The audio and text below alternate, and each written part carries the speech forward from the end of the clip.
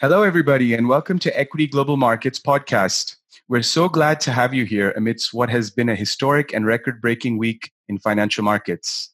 I'm your host, Gaurav Kashyap, market strategist at EGM Futures Dubai, joined by Mark Lee, senior trader at Equiti Capital over in London. How are we doing today, Mark? Hi, Gaurav. I'm very well, thank you. It's been another exciting and dramatic week in the markets, which means that we've got plenty to talk about on today's podcast. Looking forward to it, Mark. It's been a historic week amidst the developing story of the global spread of COVID-19. And we've also seen the energy complex get smacked at the Monday opening. US oil gapped $8.83 lower. That's 21% lower, with UK oil similarly gapping 21.87% lower to open Monday at $35.60 a barrel. So what's happening here, Mark? As you stated, Gaurav, it's been quite an incredible week, most notably surrounding the developments in oil markets. So on Monday, we witnessed the largest one-day drop in oil price in almost 30 years. Price of oil is weighed down by two fundamental flaws at present. So firstly, a shrinking global demand, particularly a demand pinch in China, who are a major importer of oil. Well-publicized outbreak of coronavirus resulted in quarantined regions, limited travel, and of course restricted manufacturing. These are all contributing factors to the decrease of domestic oil demand. But the major news came this weekend. Saudi Arabia announced a 25% supply hike in the aftermath of a messy OPEC Plus meeting. As a result, we're now in a global price war. Essentially, the gun is triggered in the race to the bottom for global oil producers.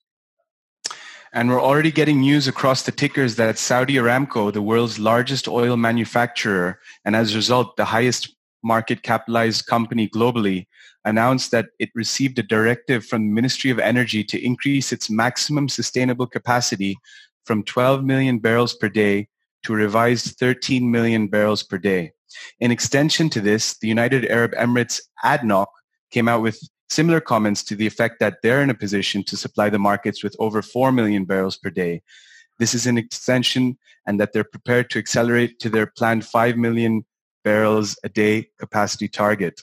The timing of this move is remarkable, Mark. As you mentioned, we're in the midst of one of the worst demand gluts, and to now open up markets to potential supply glut should surely worsen the outlook for crude prices. This is quite reminiscent of what the oil markets went through in 2014 when Saudi unexpectedly ramped up production. But Mark, I want you to talk us through your thoughts on what's at play here. What's the bigger picture?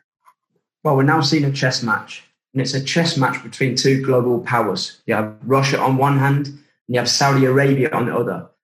Both will be eager to forecast future actions and genuine intentions of each other. Of course, they're going to test the ability to inflict economic damage, but also absorb economic damage.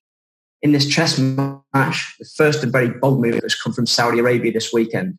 With the intent of swamping the global market, Saudi have pledged a significant April output. But in my opinion, the key component is sustainability. Just how long can Saudi maintain record output levels at such low prices?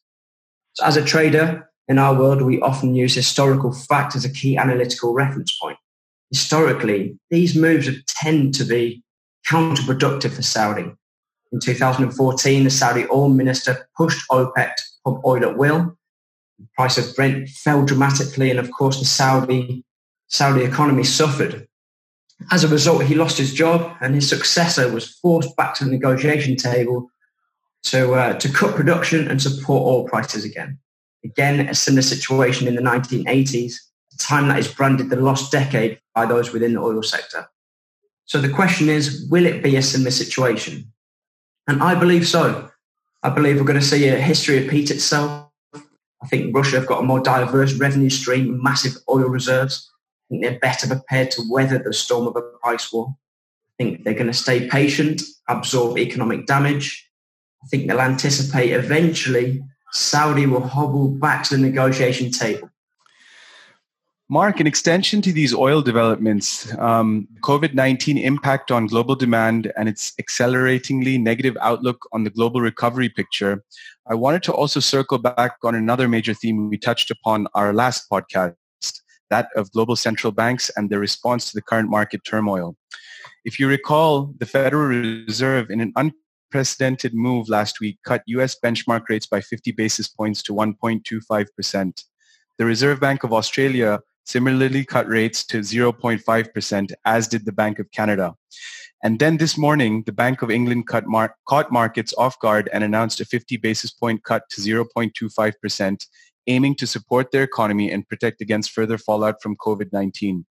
The bank also stated that its Monetary Policy Committee voted to introduce a new term funding scheme with additional incentives for small to medium-sized companies.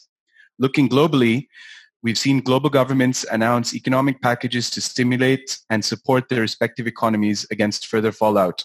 Following their first stimulus package of $4 billion announced on the 18th of February, the Singaporean government are said to be working on a second stimulus package. The US government have alluded to an $8.5 billion stimulus plan, while Italy just ramped up their package to 25 billion euros. So the response has been remarkable, and we can expect more such stimulus packages to prop up an already anemic global economic recovery. Finally, all eyes will be on the European Central Bank tomorrow. That's Thursday. And the ECB are largely expected to announce a round of measures at their end. European policymakers will no doubt be forced to follow their global counterparts by announcing a cut during their meeting tomorrow. Markets are betting that the ECB will announce a further cut in its deposit rate to negative 0.6%, as well as potentially increasing bond purchases and extending more cheap loans to banks. Traders, that decision is due up tomorrow at 8:45 a.m. GMT, with the press conference following at 9:30 a.m. GMT. Thank you so much. And guys, me on Twitter, Gaurav KDXB, and you can also follow us on our social media. On Twitter, we can be found at Equiti_Global and at FX Pesa Kenya. You can also find us on LinkedIn, YouTube, and Facebook.